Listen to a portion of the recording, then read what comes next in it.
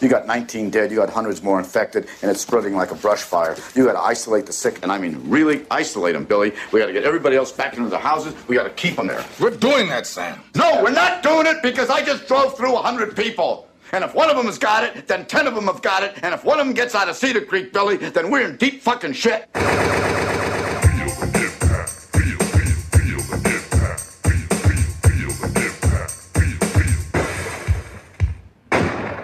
Welcome to Double Impact, the podcast where we double back on the movies that impacted us growing up as 90s kids and decide whether they hold up today or are best left in the past. I am Tristan. And I'm Greg. We're coming to you live, but probably not live by the time you're listening. We're recording it live and then it'll be heavily Yeah, edited. we're here right now. Yeah, we're here. As we and speak. living. We are alive. But for how long? We are a safe, how far apart are we? We're a good 1.5. Social distancing, yeah. Yeah. Yeah. I'm a pretty natural social distancer anyway. You are. It's not been a struggle for me. Tristan has not missed physical contact in the form of handshakes. I'm thriving right now. I am thriving. I enjoy, after a couple of beers, trying to give Tristan a hug. Yeah. A lot of people do. Maybe that's my game. Maybe you're behind all this. Yeah. It is unprecedented times, friends of the show. Obviously one of the weirder weeks or weirder couple of weeks we've all had. It's been a real turning point this week, at least in Australia. Probably the same in the US and maybe UK. Less so in Europe and Korea and China. But for a lot of us English-speaking Western world, what a week. Because it was only I was still shaking hands Monday last week. I think I came over to record last week and because I'd been away on holiday. Oh, yeah, I had to bring you up to speed. Oh, yeah, so that was the week before. I went for handshaking. It was the week before. No, we're not handshaking, man. I was like, no, it's over. Tapping elbows and shit now. So, in that vein, we thought it might be interesting to do something topical. Yeah. This week. Sisterhood of the Travelling Pants. Sisterhood of the Travelling Pants. Now, what will happen to the supply chain of those travelling pants? Yeah. And I've accidentally just opened up my work emails, which has distracted me, so I'm closing those. I've had to reboot my system here. So, Tristan, before we get into – did we mention what we're doing? So we're doing Outbreak this week. Yeah, we're doing Outbreak. In what happens to be its 25th year anniversary. Yes. Came out in March 1995. 1995. I actually was keen to do this movie pre-COVID. Yeah. Pre-COVID. I think he may have eaten some bat soup just to get this thing kickstarted. Yeah. Yeah. Patient zero over here. Hey, actually, we're not here to make light of this whole situation, first of all. We would say, for this episode, we obviously will discuss various elements around what we're going through. Yeah. We will try and keep it light. Yeah. For this hour you have with us, we anticipate is a bit of escapism for all of us, us included. And we're all watching these movies for some reason, and this is a great opportunity to dive into that. Why are we drawn to these movies that are paralleling real life right now? What do we get out of it? What have you watched this week? Outbreak. I've watched Contagion. I've watched a bit of World War Z. I think there was something else too. I can't remember. But definitely a lot of end of the world type of stuff. I've watched Outbreak, 28 days later, 28 weeks later, which I hadn't seen before. Right. I love those too. Yeah. Well, is there a third one? No. Yeah. Well, it's crazy because Contagion, for instance, in Warner Brothers' database of titles or whatever in terms of performance, it was like number 270. 3 weeks ago. Yeah, and now it's number 2 behind only Harry Potter. Harry Potter. Harry Potter, which is crazy. Harry Potter. You know, that movie's 8-10 years old or so, is it? Somewhere around that. But even obviously the movie we're doing today it's on Netflix in the US. So in the US it's cracked the top 10. This movie's 25 years old. Yeah, Outbreak.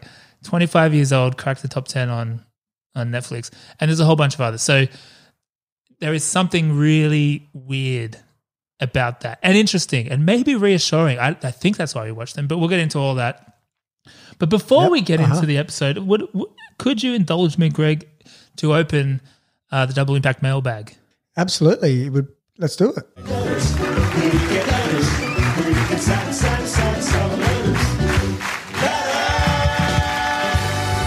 Now, we haven't done this before, and, you know, we do get some great reviews that we have always wanted to share, and we always forget. But we got one today that we just have to share because this is great. We do, yeah. The reason we're sharing it if I may add to that, is that our friend of the show, Deborah J123, shout out, has suggested a drinking game. And now, given the quarantine status of many of the friends of the show are currently experiencing or will likely experience in coming weeks, you know, you might be looking for ways to drink. You might be listening to us in a different setting. You might be at home at 10 a.m. looking for a drink as opposed to being on the bus or train or morning commute. Exactly. So do you want to walk us through we don't need to tap ourselves on the shoulder with the majority of well, I wanted to say cover a few points of how great we are, but okay, I'll let it go. She says a lot about how Tristan's superior to Greg and a few things around that. Yeah, she doesn't say that. Did she put an asterisk in at the end and say not? Not. Yeah. No, she did not say that at all. But what she did say was implied that to make it interesting with friends, I give you the double impact drinking game. Take a drink when you hear the sound bite. Yeah, so everyone out there playing along. Wow. Either Tristan or Greg doing an impression. Note she doesn't say the quality of the impression, which is good. That opens it up very broadly. When you hear a beer can opening, unfortunately we're drinking bottles tonight. Greg's drinking wine. Take a drink when there is any Simpsons reference, and skull or chug for Americans when any movie passes the Bechdel test. So Bechdel test is chug a beer. Bechdel when it passes, because it's very rare, very rare. And the one before that, sorry? The one before that was opening a beer can, Simpsons references. So what if I said, is that a reference and is that a multiplier? What if I said, la, la, la, la, la, la, la? That's a reference and impersonation. And what if? Wow. Another one? Wow. Yeah, another one? Wow. Another one? Wow. Deborah's getting drunk right now. Anyway, Deb, we love you. Thank you for the review, and hopefully you're getting your drink on right now, and we've given you a good head start there. Yeah, we'd love to hear more about where you were, if you've actually played this drinking game. Yeah, exactly, and if you survived. Hey, speaking of, we do enjoy reviews here, and maybe we'll open the double impact mailbag more often if we get a few cheeky ones like this in there. These are fun. So please do on Apple Podcasts. It helps with the rankings and it helps us create a much success. So 1995? Yeah, let's get into 1995. Let's rip in. So as is the norm, we will provide a little bit of stability in what is a chaotic environment for us all, following predominantly our regular format here on Double Impact. So to kick it off, I will talk a little about 1995. And now this episode, given its theme and our current situation, it would be hard not to draw some parallels where we see them throughout the episode. Parallels between now and then. Yeah. Now, some might assume that 1995 was simpler times.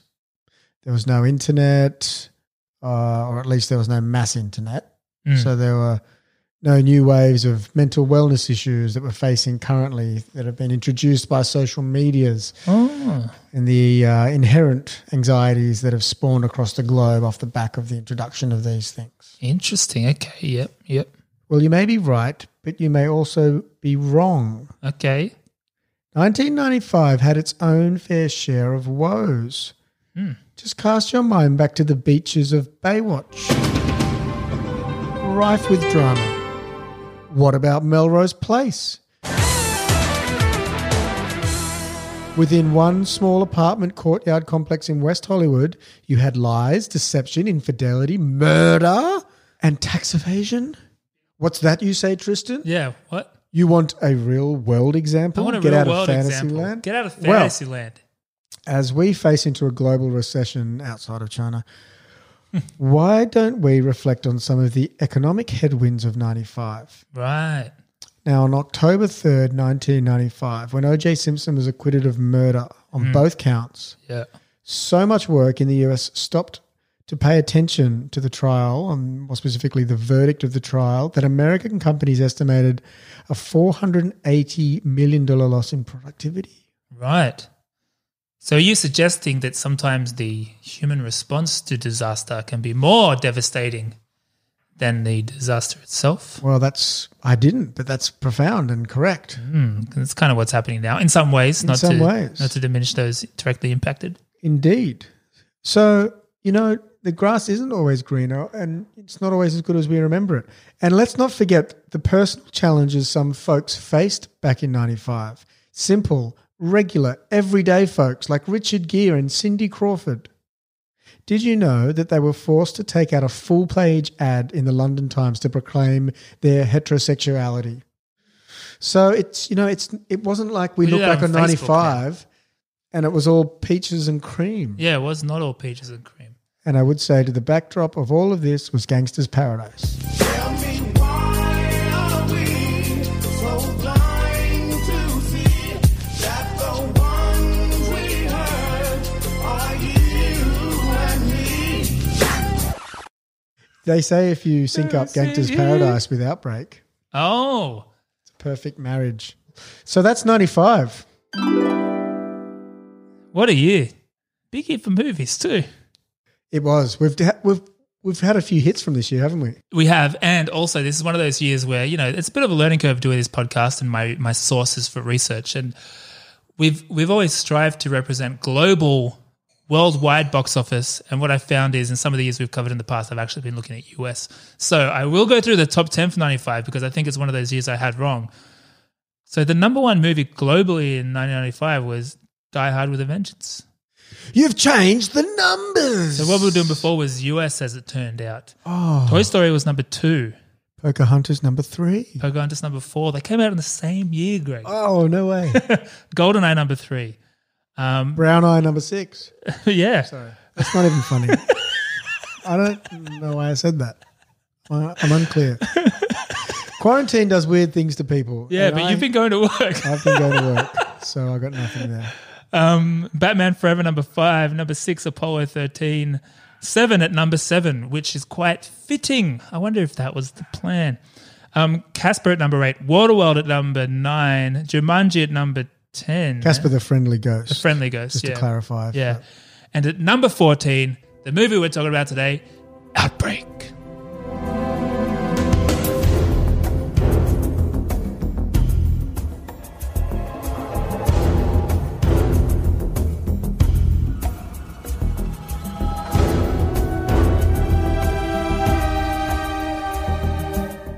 Couple of quick stats on Outbreak. So it came out in March 1995, exactly 25 years ago.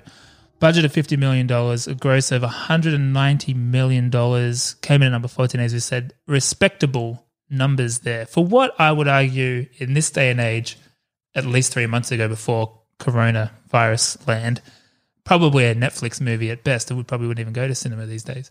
Like it's very just, yeah. Oh, no. Now, maybe now. Now. Now. But now. Big cast to not be on the big cast. screen. Well, the cast. Having said that, but the cast would probably be different too. Like it wouldn't have. yeah, it's true. Yeah, There's so yeah. much in that. We'll get into There's all so that. much in that. In terms of Rotten Tomato scores, critic score of 60%, audience score of 56%. Neck and neck, and probably relatively on point without showing all my cards just yet. I'd say that's probably about right. A gentleman 6.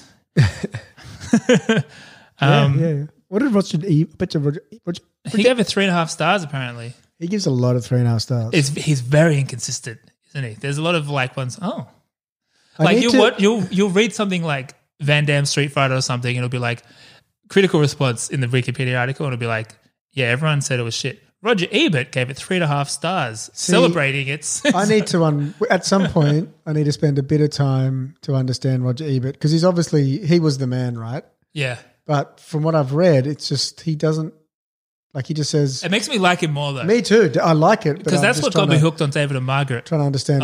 So for 30%, David and Margaret were our Ebert and Siskel. Wait, you knew about Ebert before David and Margaret? No. I knew about Ebert probably in the last 10 years or something. No, but what got me into David and Margaret was when Margaret gave Fast and Furious like 4 out of 5 stars. Yeah. I was like, you're interesting. Not that I like Fast and the Furious. I actually don't really like it. Yeah, but I was like, you're interesting. This is an old lady. And she's like, oh, it's just a bit of fun. I love it. Yeah, And actually, they're very Morgan Freeman-esque in a way because they've been the same age for the last 30 years. we need to explore getting one of them on the show. Fuck, I would love it. I did tell you that an old friend is David's niece. Right, and she's a friend of the show? Is she listening? Probably not, but she might have to now. She might Could be our next campaign 2000. Danya, if you are listening, she's Darn not. it. Hey, what was your personal context with this movie? I watched it. Yeah, I hadn't watched it. Really? And not that I'm aware of anyway. I've seen this multiple times. I may have seen it in the cinema. Good chance. Yeah, I definitely watched it multiple times on the old VHS at home. yeah. I loved this movie when I was a kid. Oh, okay. Yeah. Right. So if you'd asked me 2 weeks ago about this movie, I would say, yeah, Morgan Freeman in a hazmat suit and a monkey. That's all I know about it. I knew particular scenes very well. So watching this, obviously it's been a while since I've seen it. So there's scenes that I was like, oh yeah, I forgot about that. But there were Yeah. some that I vividly, colourfully remembered. But yeah, as we said, this shit is trending right now. Everyone's been watching it. So if people didn't grow up with it, they probably watched it recently. If you haven't, pause this and go watch it now. Or if you don't mind spoiling, stick around. But first, why don't we get into the origin story? Origin story. This is a pretty juicy one, actually. At first, I was like, oh, this is going to be quite light. Juicy like a peach or juicy like an apple? It's crispier. Yeah, I would give it an apple. Crispy, juicy. So how's this for a bit of crisp? So this is technically not based on, but very closely linked to a book by Richard Preston called The Hot Zone, which is a non-fiction book. A true story reporting... Non-fiction means true. Yeah. Wow. So the book covered sort of the origins of the Ebola virus and Marburg virus and whatever that group of viruses are called, that type of virus. What's a plural for virus? Viri, viruses, probably just viruses. A cyrus of virus. Cyrus of viruses, yeah, I believe that is the term. 4 sections in this book. There were kind of 4 mini stories, I suppose. The Shadow of Mount Elgon, The Monkey House, Smashdown, The Naked Mile, Kittum Cave. So each of these stories were stories of either individuals or origins of various viruses, I think mostly in Africa. And they were pretty hardcore. Yeah. True stories, but hardcore. So Stephen King said the first chapter of this book was one of the most horrifying things he's ever read in his life. Oh, Yeah. that's good. So it's interesting, right? So it started as a article in the New Yorker by the same guy, Richard Preston. He wrote an article for the New Yorker called Crisis in the Hot Zone. And this thing sparked a bidding war between... What a lovely turn of events for Richard. Yeah, Richard's killing it between 20th Century Fox and Warner Brothers. It's created this bidding war. So 20th Century Fox, the producer Linda Obst, she was pretty aggressive and she won. She won this bidding war. She got the rights to the Hot Zone. She's killing it. She's like, fuck yeah, I got this. This is some hot shit I got right here. This is the Hot Zone. I'm in the Hot Zone. Did she actually say all that? Yeah, I mean, one can assume. Confumed. Confumed. But the Warner Brothers Particular. dude, Arnold Copelson, who did not win, was like, fuck it, I'm going to make a movie that's kind of similar anyway and get it done faster. So by virtue Just like the virus, yeah, speed kinda. trumped Yeah. strategy. Yeah. The wrong decision is better than indecision or something. Isn't that close? That's close. Yeah, I think we're both on Something the like right. that. Anyway, so he went and made this movie. It's not that she was slow, but she was trying to make a really good movie, I suppose, and things were taking a while. She was getting Ridley Scott. She was getting Robert Redford. Like, this was like some top tier shit. And he made Outbreak, and then by the time that happened, 20th Century Fox were like we're not going to make another thing. Why not? That, because that's been done. It's like What about Armageddon and yeah, it's a Deep good Impact? point. Well, those are it's What supposed about Dante's to be Peak serendipitous, and- perhaps. The other volcano movie. Volcano.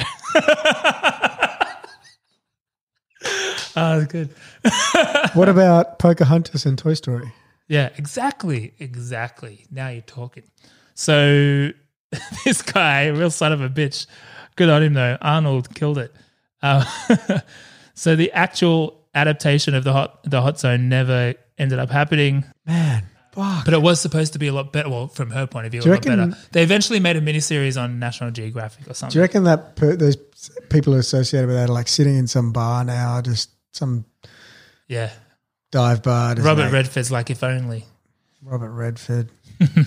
Robert Redford. So was he going to be? He was going to be, I guess, That's his role for all day, isn't it?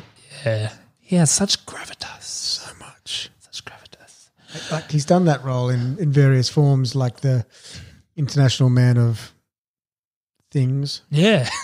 I haven't seen many Robert Redford movies. I'm a big fan. But I feel like Brad Pitt's basically becoming him, so I don't need Yeah, to. they've got a slightly different tangent. But they could play a young and old version of each other. Well, for that sure. they pretty much have in that Spy Game movie. Oh, was it? Oh, this has come up before.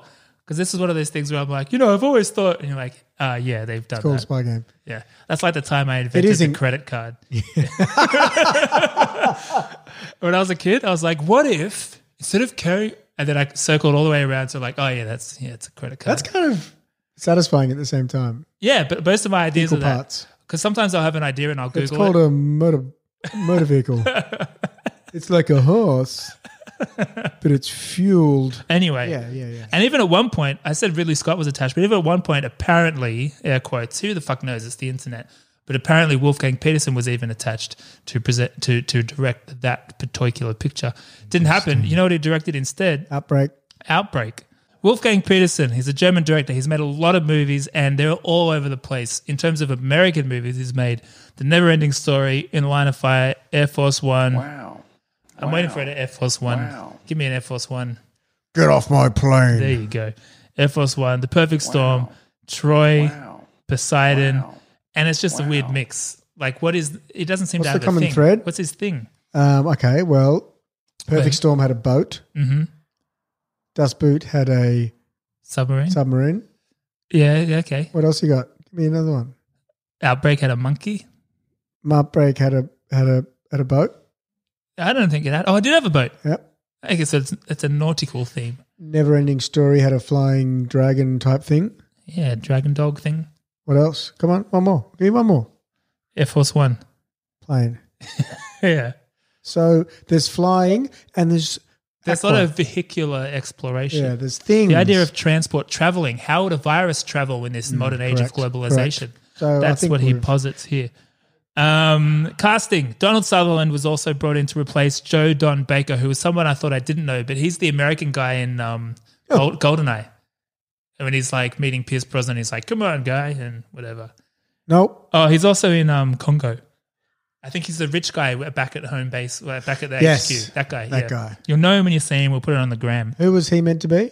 He was going to be Donald Sutherland's character, but I think they wanted someone who's a bit more Scary? yeah, scary.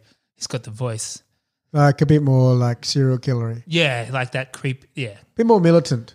yeah. Yes, all of these things. It was good casting to select Donald. It was good casting. It was I was always scared of Donald as a child. really. I was relatively sheltered from the Sutherlands as a child. Probably Lost Boys was my only Sutherland joint for a long time. That's interesting. Yeah, we'll explore that another time. Yeah, well, when Why we don't I talk play the about- trailer for this movie? Yes, please. In a remote African jungle, a small monkey is captured. Bound for a pet store in America, the animal carries a deadly virus.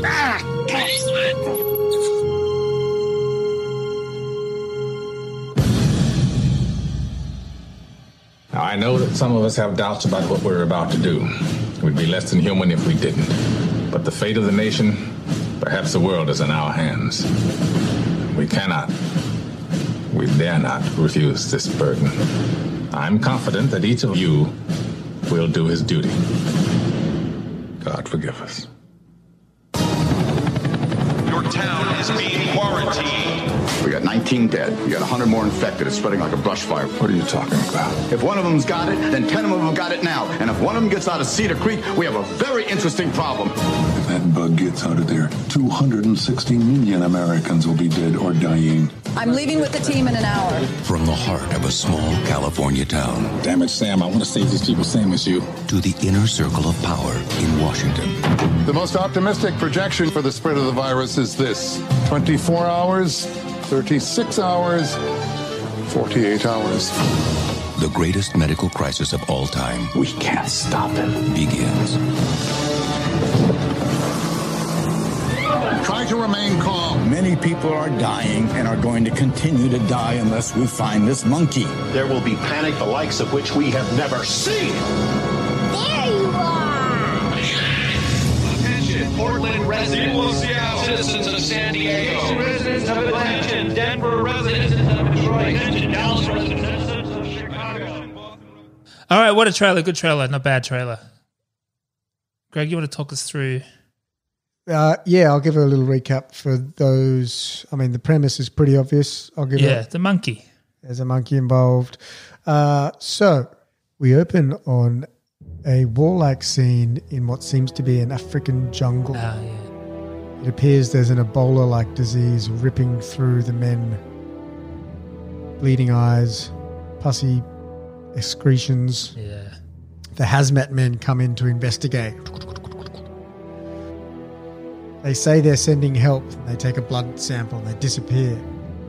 And the plane comes in to save people and it drops something And else. the doctor looks happy for a Looks second, happy, doesn't he? and then he realizes what's been dropped from the plane, and his smile. They're nice falls. enough to attach a parachute to the bomb. Yeah, they parachute in for a bit of dramatic pause. But man, that actually, I was shocked. I wasn't expecting that. It's pretty cool. Yeah, Pretty I cool was opening. like, oh, fuck. I also didn't realize it was the past Well- until way later. I was like, oh, that was the 60s. When did you realize it was the 60s? I think there was something where they referred to it. I think maybe Dustin Hoffman was like, in 67 or whatever. And I was like, oh. I missed that as well. I only read 'Cause it. I was like, I read it today. Oh. Yeah, it's not clear. Yeah, it's not Make clear. it clear. Have them listening Why to say the Beatles present or day something. if you didn't say, unless they did. Well, they may have, yeah. But we all missed it All of us. together. Yeah. So we're in current day in 95 and the virus is back. We get introduced to this annoying little know-it-all named Dustin Hoffman. He's Or- little. in this film, Sam. He's some kind of army doctor guy. Yeah. Very confident, probably small man syndrome. Yeah. Sam doesn't like what he sees. He's asked to go and investigate this. He doesn't like what he sees. Put out an alert, he says. Sam's right the whole time. Yeah. He's on this, like, white on rice. He's on this, Like stink on shit. Stink on shit. I think that's the saying. I think it is. Like a monkey on a banana. Yeah. Something. Sam's right the whole time. But his naughty boss, Morgan, doesn't let him. Because his even naughtier boss, Donald, wants to keep the weapon. Yeah. So it's a weapon. Anyway. Well, that's the other part I didn't realize for ages. Yeah, it's a weapon. Oh. I realised that bit pretty quickly. Yeah, I must have missed part of that. Yeah. So then this monkey takes this to America. Now it's America's problem. Naughty monkey. Luckily, Sam is there to save the day. Sam, Uncle Sam. Oh, that's interesting. You know? That's interesting. Can't all be bad for America. So the monkey scratches Jimbo, a.k.a. Mick Dreamy, the college years. Yeah, right? That was surprising because Wasn't he it? played really a different type in those He days. did play a different type. Yeah. Did he have a cross earring, perchance? Yeah, if he didn't, he should have. It was definitely that aura. It was that vibe. Now, naughty Jimbo is scratched. Now he goes and tries to sell this monkey, infects the monkey salesman, and all of a sudden we've got a problem on our hands. This whole town starts getting wiped out. Virus gets mutated. Sam's still saving the day. Sam's going to find the host. It's a race against It's time. a lot of pointing and yelling. It is. There is. I'm pointing right now. Yeah. It's a race against the baddies. Yeah. But it's okay because Cuba Gooding Jr. can fly the shit out of a helicopter. Damn. He can do it all. We also get to watch Kevin Spacey die a slow, painful death. 3 stars. I agree. Great point. Because I had that in my notes. Oh, Kevin Spacey's in this. Fuck that guy. What an asshole. You messaged me. Yeah. Oh, it's probably said the same thing to you. And then I was just thinking, well, you'll be delighted to know that he'll be bleeding out of his eyes. In no You know, this time. was the same year as Usual Suspects and 7. Crazy. So big year for him. He also sexually harassed 2 people in 95. And then 20 people over the next 20 years. And people before that too. Fuck that guy. I never liked that guy. I just see there was something. Yeah. There was He's quite something. clearly a creep. Yeah, he's a massive creep. Quite clearly. And he's so good at playing a creep too. So part of me was always like, well, maybe he's just a great actor. But no, seeing him interviewed, I'm just like, He's unsettling. You're not a good person. Yeah. Anyway, sorry, that's the soapboxes I'll get on this one. I don't like him. Initial thoughts on this one. To your point, that first parachute bomb, I thought they were dropping Le Snacks and such. Mm-hmm. That's what I was picturing as a rush. It's like, but it was a bomb. I was like, oh, fuck. Do we need to clarify what Le Snacks are for our listeners abroad? 50% no. The Aussies know. Le Snack was what we ate in the schoolyard by Uncle Toby's little snack. It was 3 crackers and a little cheese for dipping. Le Snack, a small pack of goodies in a range of delicious flavours. Yeah, a little individually packed. You peeled back the layer, you got the crackers and the gooey cheese dip. It was a perfect little lunch snack. It was. A It formed recess snack. part of a perfect little lunch. Yeah. I'd smash a Le Snack. Yeah, it just popped into my head. But it was a bomb. Do you reckon there'd be a run on Le Snacks at the moment? There's obscure things being... Apparently Rizzoni is hanging back. One of my mates got really upset by that. He's like, I love risoni. Yeah. I cooked it last week. Like, well, now's your time to top up, champ. Someone made, sorry. Jason, if you're listening. In the advertising industry, someone Jason made a post about what all the brands that are left over and how they need to reevaluate some of the shit they're doing if they're the ones not being taken. It's interesting. Yeah. But anyway, yeah, that early part really shocked me. And I think I was probably then, I enjoyed it for what it was, but I was like, yeah, it's fine. It's extremely 1995, which I'm unable to really elaborate on other than just the vibe It's of dated. it. Yeah. But in good ways and bad ways, it's just is... More than the aesthetic. It's just a vibe that is maybe the fact, just the tone of this movie. It's very disaster movie 95. It's an action movie, isn't it? Kind of. Well, like it's not just a yeah. It's kind of like the template of like a disaster movie. Like Ara made a great point. Wife of the show, watching it. Morgan Freeman makes a nice speech towards the end, and she's like, he could be talking about anything right now. He could be talking about an asteroid coming to Earth. He could be talking about, he was like speaking over a loudspeaker about something. Like, get ready, this is He happening. could get ready living or get ready dying. Yeah. Get ready dying. Exactly. And I was like, great insight. He did reference Andy Dufresne in that he may have, monologue, which is quite weird. He mentioned a series of tunnels they're digging. Oh, wait, that was Lost Tapes. The series of tunnels. He's referring to the president in Deep Impact. Yeah. But yeah, when Ara said we that. have built some tunnels. And Mazora. And Mazora. But it's that same monologue, right? Yeah. And when Ara said that, I was like, you're right. This is like they've put the template of a disaster movie on what I guess it can be a disaster movie, but not what I wasn't expecting it to be that. What was your initial thoughts on it? Look, it was fine. I would say it's dated a lot. Yeah. And as I was mentioning, not just from a visual standpoint, but just from a filmmaking standpoint. Yeah. We'll get into some comparisons with Contagion soon because it's probably an interesting comparison to be made in how the treatment of this kind of topic. But generally, like the dialogue, the characters, the story arc, it's all really basic, one-dimensional, smack you over the head. This is the good guy. This is the bad guy. Yeah, exactly. Listen to the good guy. He's right. Yeah. And I'm always right. Yeah. One of the bad guys kind of changes, but then the end. Well, should we go through the stacked cast first? Because it is stacked, man. Kubo was a breath of fresh air every time he was around, I thought. It was just like I had a good vibe going. Yep. Yeah. Until he touched all those women as well. Did he? Oh, I see another one. Yeah, I mean, yeah, this cast. Yeah, Dustin Hoffman's supposed to be a bit of a dirtbag. Well, no, he's just a difficult guy. Morgan Freeman. What did he do? Man, I found out. What do you mean? He's got a bunch of charges. Really? Yeah. Of what? Touch on the ladies. Really? Fuck. Like charges? Like yeah. Enough where, because Like- sometimes I'm like, well, benefit of the doubt and all that, but when it's like Kevin Spacey and it's like So 50. we've got Cuba, Morgan, and Kevin all from this movie who have all been significantly Me Too'd. Fuck. I know. Shit. Cuba and Morgan, I was like, those guys are good peeps. He's played God. Probably, yeah. Well, it's exactly how I imagine God. Huh. Yeah, sorry. That puts a damper on all this. Sorry, did I come in too early with that? No, that's fine. It always does create a bit of an internal struggle because you don't want to gloss over it, but also we can't just. There's so much of this shit that very easily this podcast could just be talking about how horrible everyone is. But it's not. Yeah, but I would like to know how Rene Russo found the set. Yeah, good point. Given she's not co-starred with a there's no Bechdel coverage here. But yeah, speaking of Bechdel, very on theme for that. She was supposed to be in Batman Forever. Poison Ivy. Batman Forever, the one with Nicole Kidman, the one we did with Val Chase Kilmer. Meridian. It's Chase Meridian. There you go.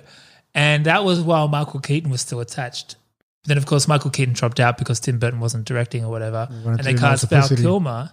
And the word on the street is Rene Russo then was shafted because she was too old to play opposite Val Kilmer. Now, if that ain't anti-Bechdel territory, I don't know what is. Mental. Yeah, that's bullshit. Hollywood. I'm a Renee fan. And let me tell you, she's sculpted. Her face looks like a Roman goddess sculpted in marble. It's definitely sculpted. She like how man. I feel she would have charisma she does have. But exactly. She's one of those people I'd like to meet. Yeah, she seems like yeah, I agree. Nicole Kidman was all right in. I'm not sure what that means. I know what you mean. It's like you have your fantasy dinner party and John Lennon's there and. I don't think she'd make that cut. Oh, really? Well, it's a big ask. You don't get. Well, how big's a dinner party? Oh, I don't know. I've got 6 chairs only. 10 people? Yeah. All right, let's plow through the cast real quick because I think Rene Russo was. What answer? What did Morgan say to Kevin? Let's plow through the cast real quickly. Ding. What did Kevin say to Morgan? Oh, good. Anyway, Dustin Hoffman. He does look very little, does he not? And multiple times, not just for the littleness. Well, it's inconsistent. I'll get to that. But often in a wide shot, you'd be like, "Who's this little guy running around?" And you think that? Yeah, he looks really little. I'm more conscious of it now because there's been a few of these where I'm like, I know that guy's short, and I know they do things to make him not look short. So, for context, he is. Sorry, Jeremy. He's 21 centimeters shorter than Morgan Freeman. Yet when they're side by side on screen, Morgan Freeman is slightly taller. 21 centimeters is more than 2/3 of a foot for the 30%. That's significant. So I looked into, because this has come up a few times, and I was just like, how do they actually do this? Like, I think I'm a foot taller than my sister. Yeah, there you go. So that's quite a bit. If you were having a heated debate about how to tackle a virus outbreak and trying to capture it on camera, one of you's got to be wearing heels. And so apparently that's what they do. So they wear these shoes with lifts. No, you mean the shorter person's got to wear the heels? Yeah. Because if the taller person you're just exacerbating the problem. It would exacerbate. You're exacerbating. Yeah. Yeah, cool. You don't want to exacerbate in that scenario. No. You want to do the opposite of exacerbate. Exacerbate. You want to exacerbate. So you can get shoe lifts up to 5 inches. Tom Cruise does it all the time. Robert Downey Jr. does it all the time. How tall is Robert Downey Jr.? He's like 5'9". Tom Cruise is 5'7". And I think that might be why Robert Downey Jr. always wears flares too. So they must have been doing it in this. They wear these shoes. They're also called elevator. That's okay, isn't it's it? decent, but I think it's all okay. Yeah, hey, it's all fine. We're just thinking in respect from a camera's perspective. It's how to make the shot. And so they do all these tricks, and But then you go like Liam Neeson and shit. Who's like 10 feet tall and whatever. Yeah. Chasing but this is the thing though. He's trying to find his daughter. But he's probably in a movie with Tom Cruise somewhere where they're looking eye to eye. You know? So they do all these things. I don't know if this is just like a colloquialism, but apple boxes. They have people stand on apple boxes. Yeah. Do you know who used to use that all the time? Tom Cruise? Mulder and Scully. Oh, wait, who's shorter than that one? Scully's like, she's 5 foot. Right. Interesting. So it's interesting how the brain, because most people say when you see a celebrity, you're surprised how short they are. It's interesting how the brain just makes assumptions. Except for basketball. Yeah. But I don't know if it's a proportion thing or like a default brain setting where you just kind of project what you think. I don't know.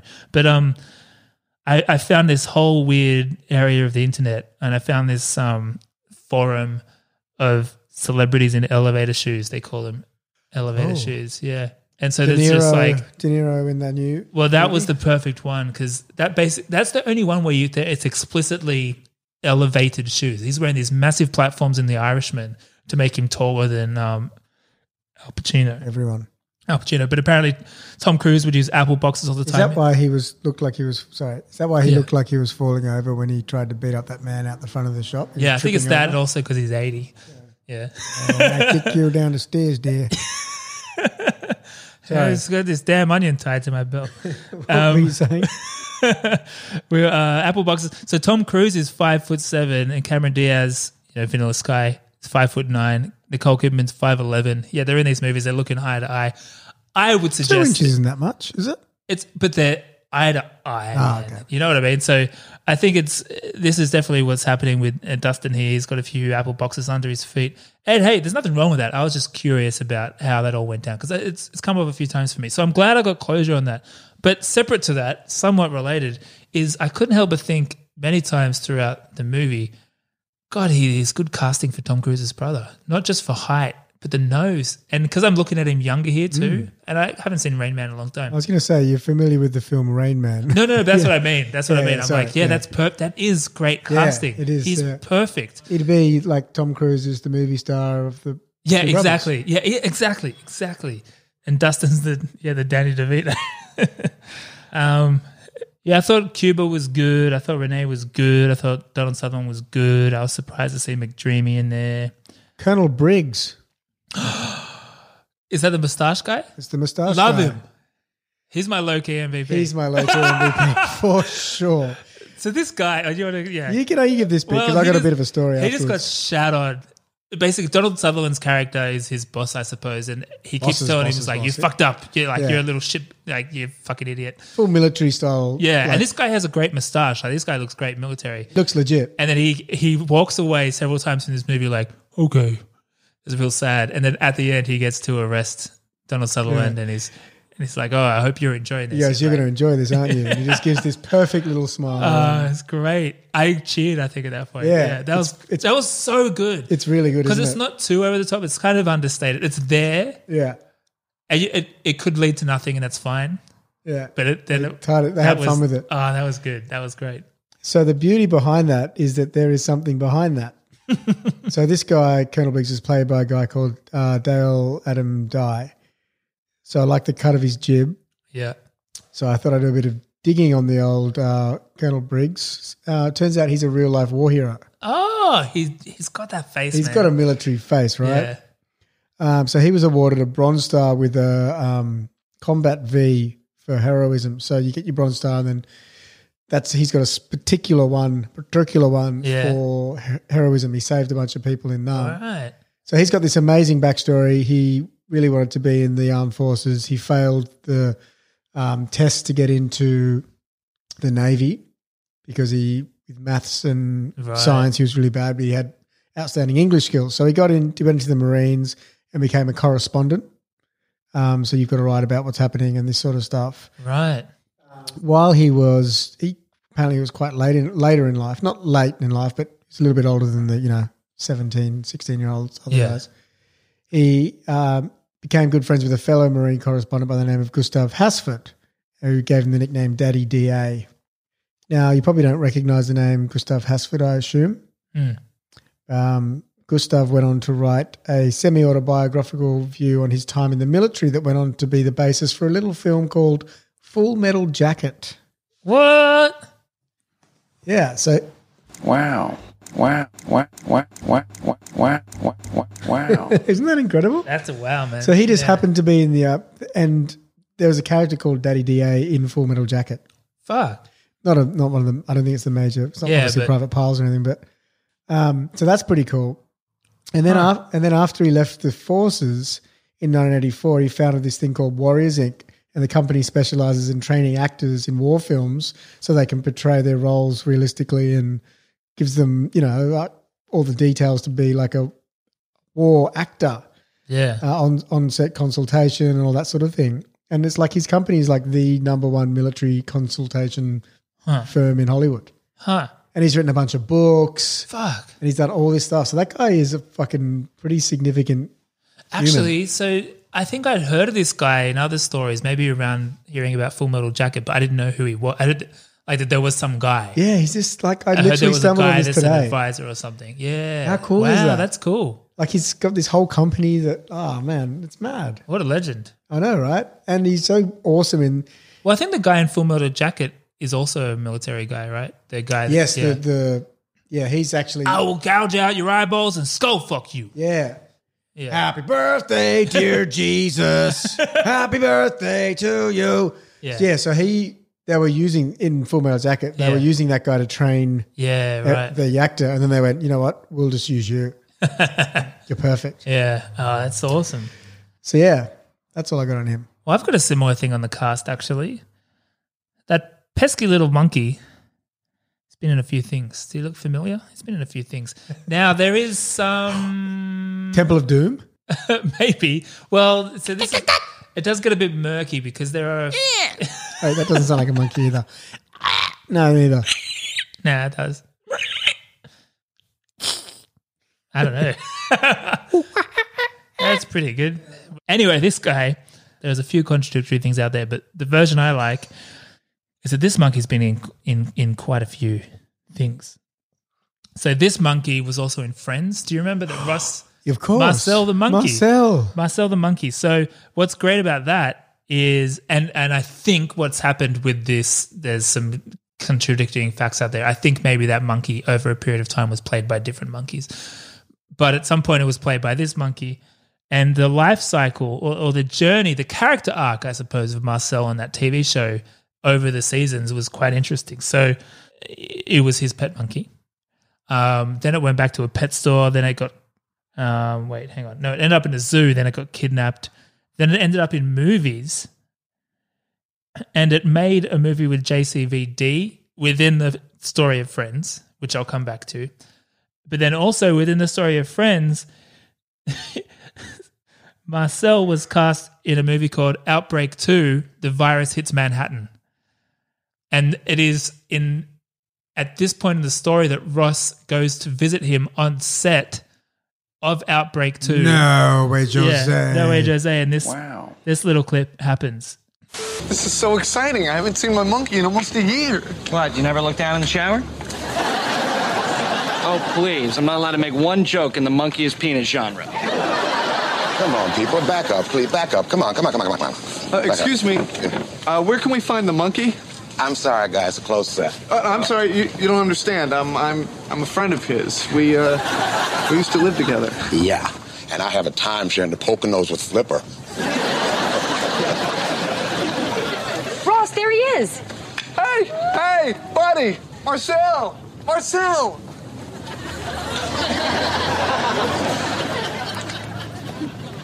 In the jungle. Yeah, in the jungle. I didn't remember this. Jungle, the lion sleeps tonight. In the jungle, the mighty jungle, the lion sleeps tonight. A wimboe, a wimboe, a wimboe, a wimboe, a wimboe, a wimboe, a wimboe, a wimboe, a wimboe.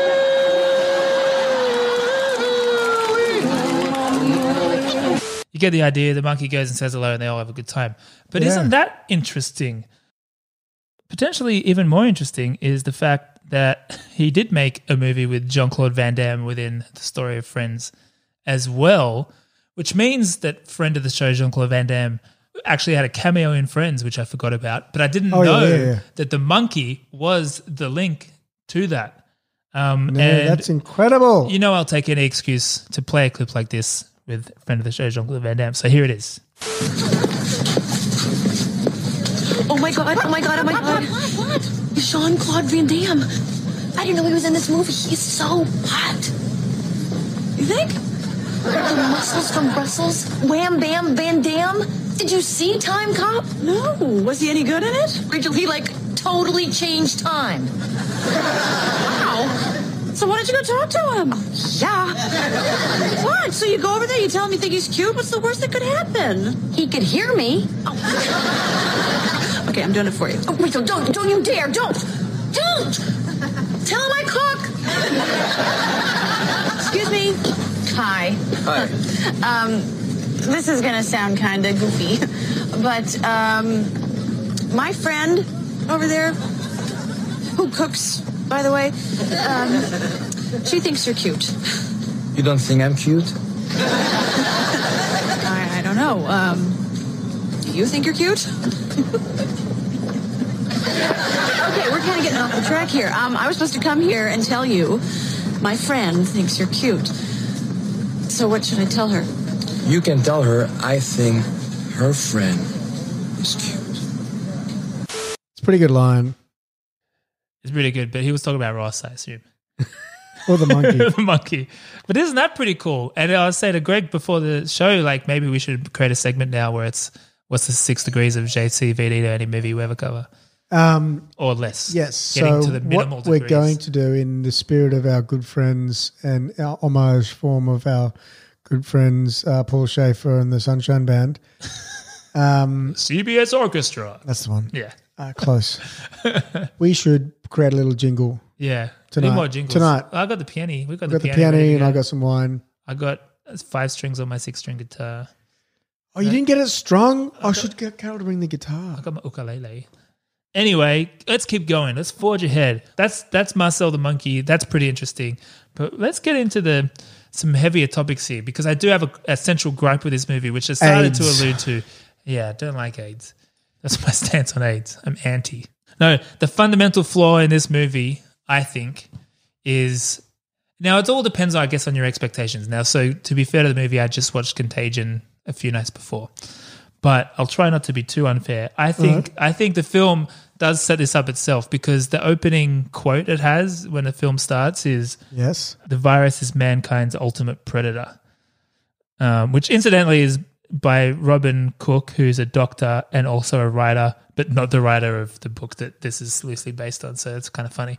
But that when that's the first thing you show, you're like, okay, so equivalent of like the bad guy or the evil force or Is the virus. is the virus.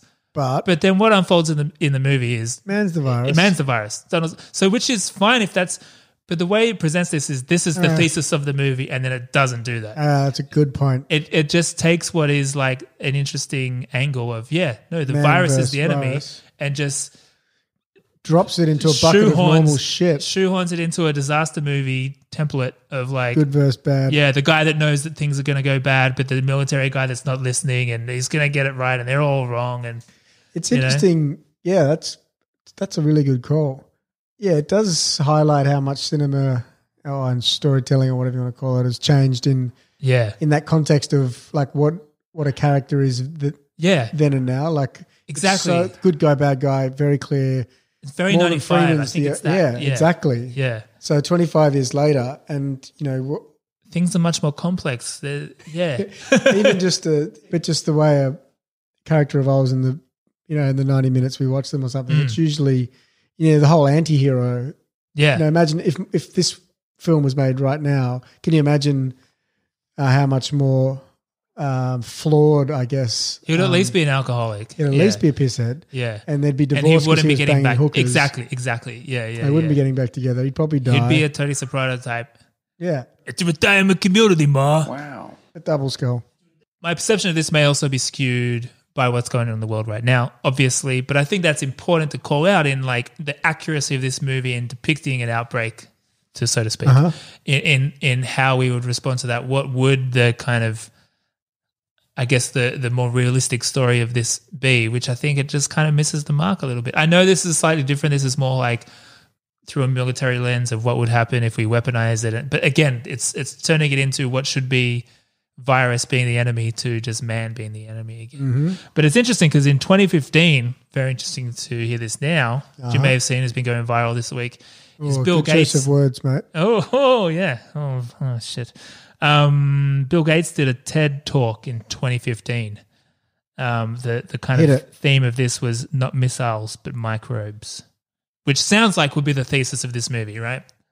When I was a kid, the disaster we worried about most was a nuclear war.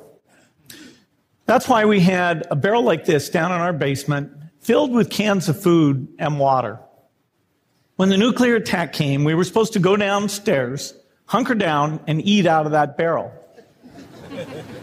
Today, the greatest risk of global catastrophe doesn't look like this.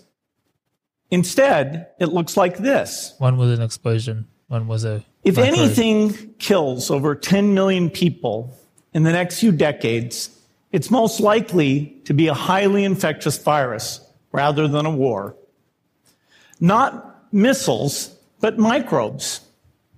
Now, part of the reason for this is that we have invested a huge amount in nuclear deterrence, but we've actually invested very little in a system to stop an epidemic. We're not ready for the next epidemic. Let's look at Ebola. And as you look at what went on, the problem wasn't that there was a system that didn't work well enough. The problem was that we didn't have a system at all. The WHO is funded to monitor epidemics, but not to do these things I talked about.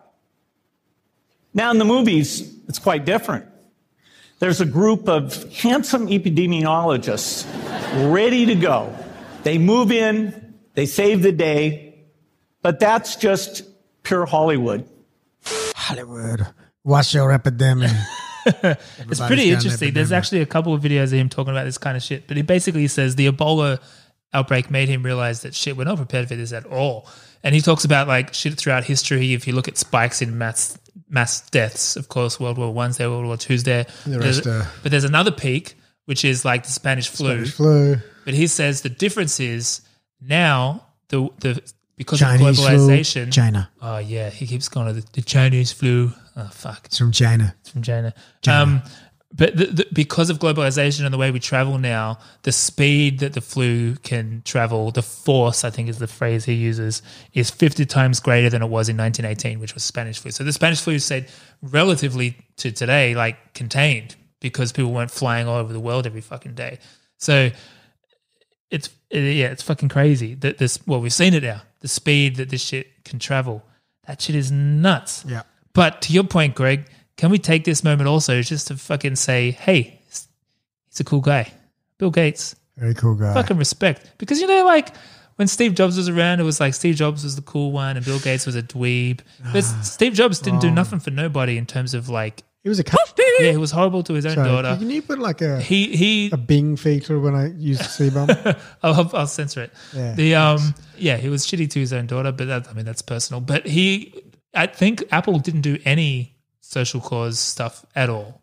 And he was rife. He was a tyrant. Yeah. In the office, whereas obviously. But in terms of pop culture, Steve Jobs was so celebrated. Like the Apple versus PC ads might as well have been Bill Gates and Steve Jobs, right? Like exactly, but it's a tortoise and hare race. Yeah. Obviously, once you die, you're going to get overtaken regardless. But I would say that Bill Gates, I think, is coming into his own now. Yeah. Well, I think in many ways he may be remembered more for the stuff he's doing now than any Microsoft shit. He's already pretty disassociated in my book. Well, he actually very recently, as in like the last couple of weeks. Oh, really? Stood down from the board of Microsoft and he seems, I mean, I don't know the guy, who the fuck knows, but he seems Did you watch his thing on Netflix? No. Oh, no, I wanted to watch that. Yeah, is we that should good? do that. It's, I think before we talk about it, I should watch it. It's one of those ones where I'm like, this is important, I should watch this. But not tonight. Headlines for he's a fascinating guy. He was a massive introvert, super bookworm. Yeah. His parents his family nucleus growing up was pretty incredible. Yeah. I think they were all pretty smart. Right. And so his parents recognized that he was uber intelligent, but very socially challenged. So they forced him into social settings like frequently. Yeah. To basically make sure, which I thought try was and do with interesting. Seymour. Yeah, they were just like, he's got to be in there. He's got to be in there. Yeah. Like Seymour. Which was he barking at people? Because that's what Seymour does. I don't think he was a barker. Okay. Anyway, and he's a prolific reader, obviously, which I envy. Yeah. Yeah, I envy that. Amongst pretty much all of his other talents. Yeah, respect to Steve Jobs. I mean, no. He wore that came out wrong. Steve Bill Jobs. Gates. I mean, that just goes to show it's building my Wealth of fucking fortune. DNA. So I think I mentioned this before. Coming back to this movie, where I was going with there is that's become hyper relevant to what's happening in the world right now. But B, going into the movie when that title card comes up with that quote is like, okay, this is what the movie's going to be, and it wasn't. Now, if I may, Greg, please indulge me. Let me compare this to another movie called Contagion, which really does nail that kind of version of the story. That Bill Gates version of the story, where the enemy is the virus. Yeah, they do it. So what year did Contagion come out? I think 2011. I think somewhere around there, and it's a Soderbergh joint. So the cast is also stacked. Steven Soderbergh at his peak in terms of popularity. So there's not Larry Soderbergh. Not Larry. Everyone in there is somebody. Like Marion Cotillard, is that her name? Yeah. Everyone's Jude Law, Kate Winslet. Gwyneth Paltrow, who dies.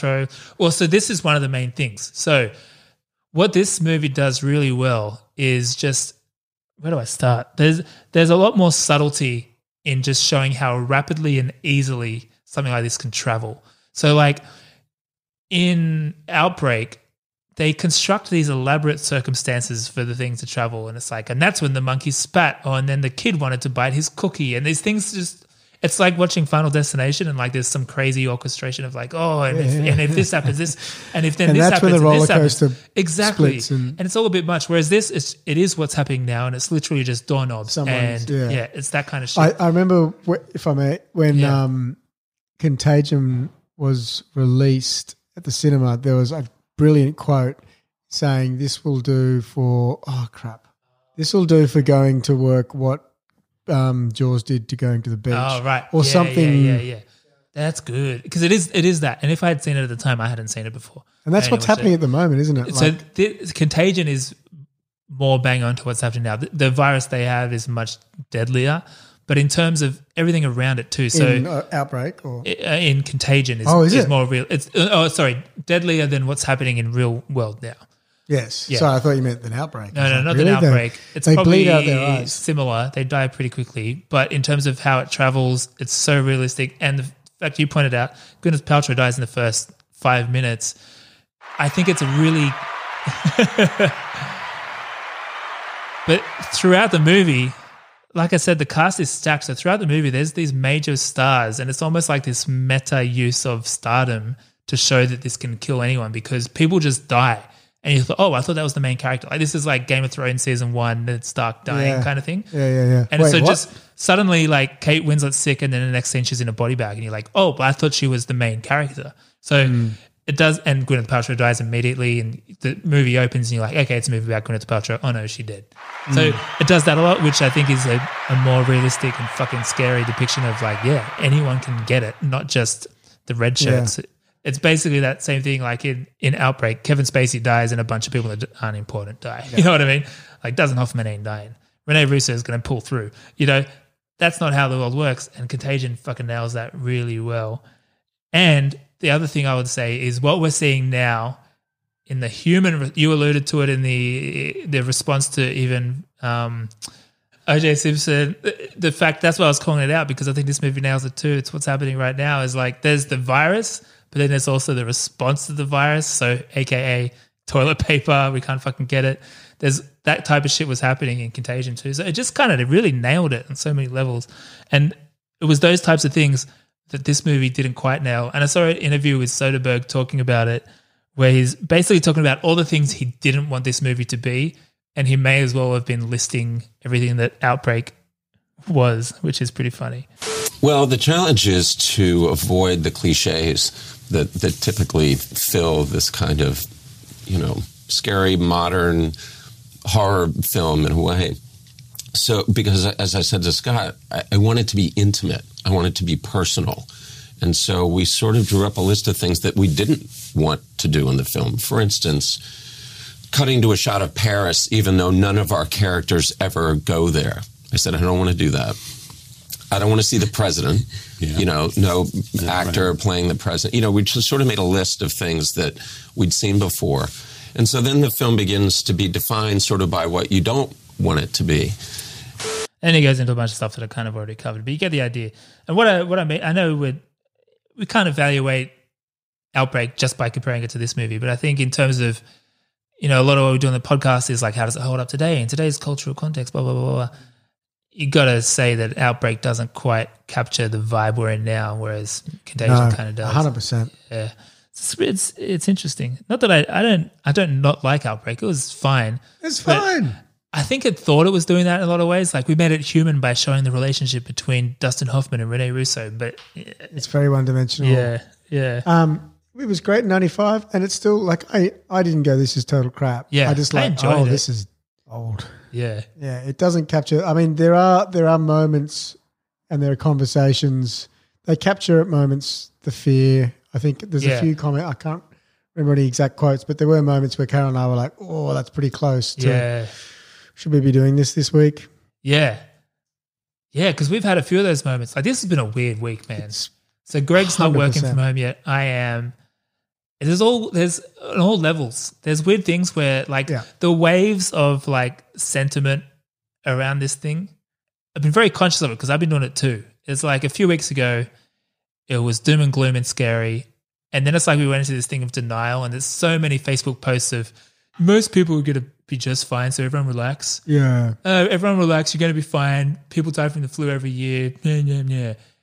And then we talked about this. Like, wait, it's fine for us, but other people are going to die. It took me a people little are going while to to die. It took me a while trigger too. that thought. I was the same because I was one of those people going, everyone relax, it's fine. Yeah, it's fine. It gets old people. And then you're like, oh, wait. I know old people. Yeah, I like them. Wait, I want them around. Yeah. And now we're in this wave now of like, fuck. No, stay home. You'll be fine. But so it's been really interesting just to watch that unfold. All the shit with the panic buying too. It's crazy. And I have to check myself every now and then because I've got asthma, and apparently all the asthma meds are selling out. And I'm like, I should go buy some. Well, no, I've got enough that I have. So really hook us up, bro. I've got one puffer. But that's I'd all like I need some right now. anti-anxiety pills. Yeah, I'd like some toilet paper. This is the other thing, though.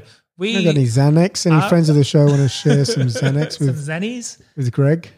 Man, Ara already bulk buys toilet paper. Generally. But she's a Costco shopper, right? Yeah, but now we're getting to the point where we actually legitimately need toilet paper. So I fucking can't find shit.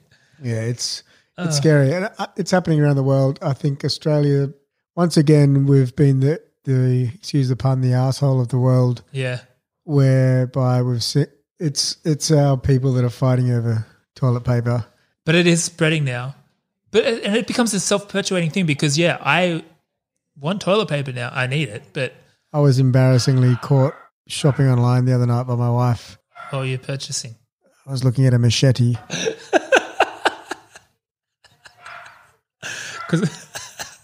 I just feel that regardless of what we face into, a machete is a versatile tool. Yeah. If you're walking through a banana plantation. Deo, daylight, come at me, want machete. Yeah, exactly. So I've been looking at machetes. I haven't gone too much further than that. I'm just, that's where my head's at. Yeah. I mean, I want a machete, and machetes are cool. They're very cool. I've always wanted one. Yeah. Have you got a trench coat that you can tuck it under? I'd be more of a tactical vest. They come with machete. a strap. Like actually, a vest? Well, like Danny Trejo. Mm-hmm. Yeah. So, Look, the one thing I would say about everything we're going through is it will create some great content out of the internet. Yeah, and it has. It already has. I mean, well, in many ways we've been saved, I would argue, wouldn't you? Because I think it's times like these when we just want to hear advice from celebrities, wouldn't you say? Yeah, and I want them from their mansions. Yeah, to sing to me. The most obvious song you can sing. So what we're referring to in our sarcastic way here is a bunch of celebrities got together and sang Imagine. Imagine there's no heaven.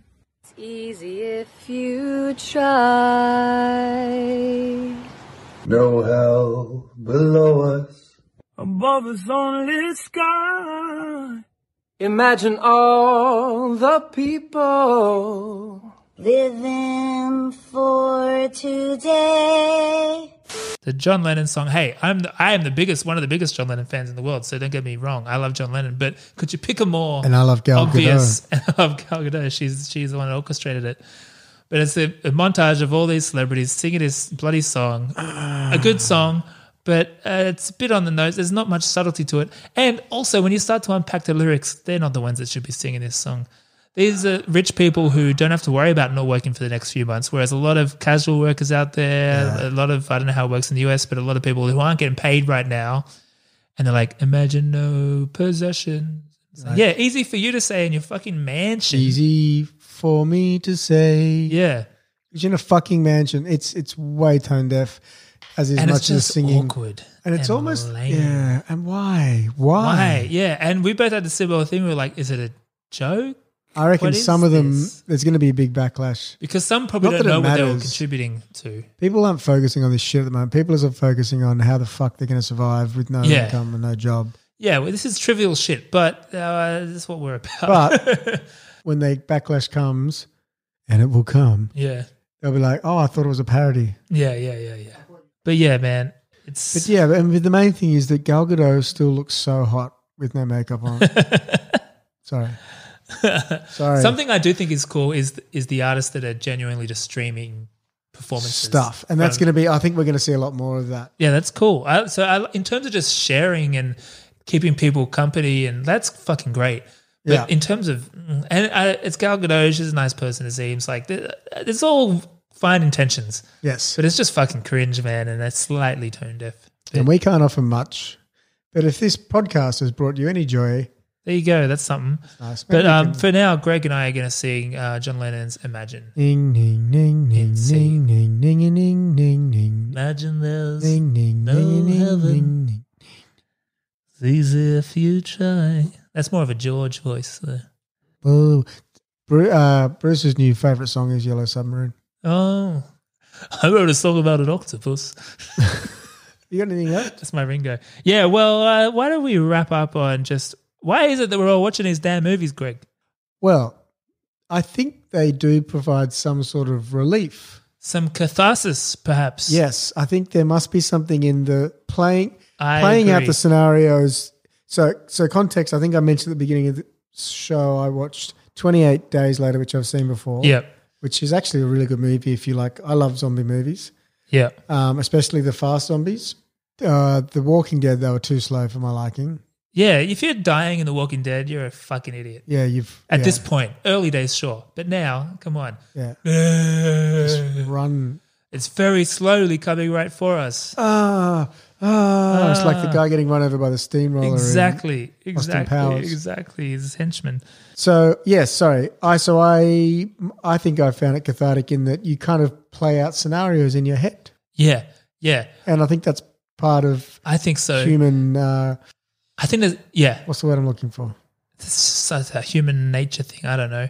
But like the boy band. It's soothing to... It is soothing. It's catharsis, this thing. Yeah. Catharsis is one of those words I wasn't totally sure if I knew the meaning of. But I'm not sure either, but I'm going to take your word for it. But having dived more into It's it a tonight, earlier today, in looking into this, I think it is catharsis. And I think there's also just an element of it's a movie, so you're kind of observing it from the outside from a safe distance, and it's like, if she goes bad, it's just a movie. If she goes well, it makes me feel better. It's probably going to get resolved in the end. So it's a way to dip your toe in and explore maybe how things might pan out maybe. But in terms 100%. of it's interesting because it has followed the pattern of the virus itself. So there's been a few spikes in the downloads of Contagion. So we talked about that Significantly. but it first spiked in Korea. And it's since spiked in the other markets. So it's pretty interesting. I was reading up because I was trying to. There hasn't been a lot of content written about this phenomena specifically. So I was thinking more about similar, analogous situations. So like, why do we like horror movies? And so there's a lot written about that around or violence. The catharsis, the violence catharsis you get in watching violence. The theory is it makes you less likely to be violent in real life. So you get that release in watching it, and therefore you're less likely to do it in real life. There's a tipping point in there somewhere. Well, there probably is, and that's so to speak. And Where does porn fit in that? Well, yeah, there you go. Oh, that's interesting because there's like a that's a more literal relief. No, but there is like a sex drought with Gen Z or something Because they watch so much porn. Yeah, so it actually checks out. But there's also they say it's not all. That's generally true, but it may have the inverse effect with children, for instance. So you don't want to have kids watch too much violence because they may adopt the behavior versus having the cathartic release. There's a lot of articles out there about why scary movies are good for you, which is interesting because I've gone through this phase in the last couple of years of wanting to watch scary movies, and I wouldn't be able to tell you why, but this makes it make sense a bit. But yeah, there's this psychotherapist named Anita Morse who says, she's an expert in anxiety and fear-related issues, and she says watching scary movies is a lot like watching Greek theater. It's a way for the audience to experience what the actors are living out. So you're watching it, there's release, but you're the audience, and it's very exhilarating. You get all the payoff without any of the risk or something, I suppose. Yeah. And what's his name? Eli Roth, you know. Oh, yeah, Mr. Gornography. Yeah, exactly. Yeah, exactly. He says the films that really strike a chord with the public are often reflecting that consciously or unconsciously feeling. The Atomic Age, post 9/11, post Iraq War. It's hard to predict what people are going to be afraid of. He talks about the popularity of zombie movies. This was back in 2013. But basically saying that often the things people are drawn to in horror are reflective of things that are happening in society. So I guess what we're seeing here is very much in line with that, which is interesting. We've just got it's easier, or we can... These are quite literal reflections. They're literal reflections, and because of the way we consume our content these days, you can get it and we can track it. So we can track it. So we don't need Video Easy or Blockbuster to go, hey, a lot of people have rented a weekly release Outbreak lately. Netflix can go, hey, or Apple TV can go, hey, our number one tracking thing globally. You know, like we got the data there. Exactly. To remind us. Yeah, and it's interesting. I remember at uni they talked a bit about like horror movies always being allegories and shit, which is fair enough, but I guess I never thought about it as people maybe unconsciously but almost intentionally seeking out catharsis on these tensions. They wanted the tension relief or tension release on these issues they're thinking about. Yeah, it's pretty interesting. It checks out because we've been watching it.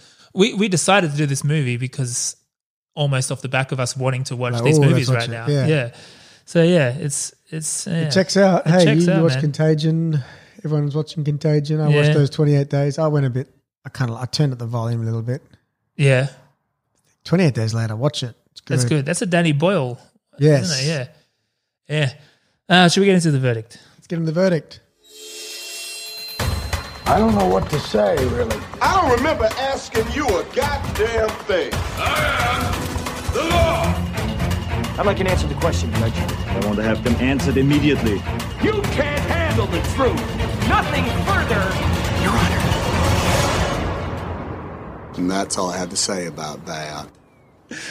Bechdel? Bechdel, it's a no, I think. Or there's a little girl talking to a monkey and the monkey's a girl. That's a no. Doesn't count.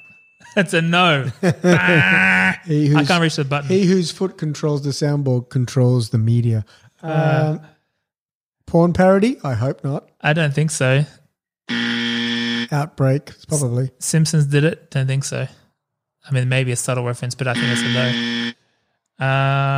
Special effects, fine. Actually, there were a few good special effects. Someone pointed out on Instagram today, actually similar to your Fear of the Office, like Fear of the Beach with Jaws thing, was there's a cinema scene in this where it shows the sneeze traveling. Oh, that was great. Yeah. That was good. And the person on Instagram commented, like, when I watched this in cinema. That was Brendan Barrett, friend of the show. Friend of the show, yeah. Big friend of the show. That was interesting. I didn't think about that because obviously I was watching it at home. Yeah, that was obviously designed. Yeah. And there were a few cool, almost like David Fincher-esque shots like that where it shows something through the vent and comes out. Yeah, that was pretty cool. And they check out pretty well. I mean, they could be slightly sharper these days, but they work out pretty Yeah, and Kevin Spacey had some good face eye bleeding. Oh, fuck that guy. So where are you netting out? I'm netting out on... I mean, in this current situation now, for all the reasons we just said, it may be fun to watch it. Maybe you'll get some catharsis. It's definitely not the one. Like if I had one to take with me as like, okay, virus movies or like, I don't know, this kind of virus-based thriller. It transcends a bit though, because it's how many explosions are there in... Yeah, but that's why Contagion. It's not important though, because to me it's like 19... That's what I mean. It's yeah. It pulls it out of virus movie into broad into mainstream action. anything. That's what I had. 1995 mediocrity. Like it's just it could be any movie in 1995. I'm going to give it a pass. I'm going to give it a rewatch. I'll give it a conceded pass. Yeah. All right. What are we doing next? We're back to JCVD territory, which means you will get the full download of Our Evening with Jean-Claude Van Damme. They've probably been waiting, and I've probably forgotten about Our Evening. I wish I took more notes, but it was good, and You he's better a be good all guy, ear. and You better be all ears. so to speak. Jing-a-jing-a-jing. Ear necklace. So we're doing Universal Soldier next week because it's episode 60, the next movie in the JCVD filmography. Get ready because it's an important one. It's a good one, I think. I haven't really watched it yet. I watched it. But I love it. This was a big one for me. In the meantime, friends of the show, stay safe. Yeah, guys. Follow the guidelines. Yeah. We'll get through this thing together. We hope we're providing some temporary relief in the shit situation for you all. We'll be highly active on the socials in the coming weeks. So if you're not already, find us on Instagram and the Facebooks. Yeah, and if you're bored at home, drop us a line through the Instagram and we'll have a chat or whatever. Yeah, and if you want to show up on the Double Impact mailbag segment, leave us a review. All right. All right. Bye, guys.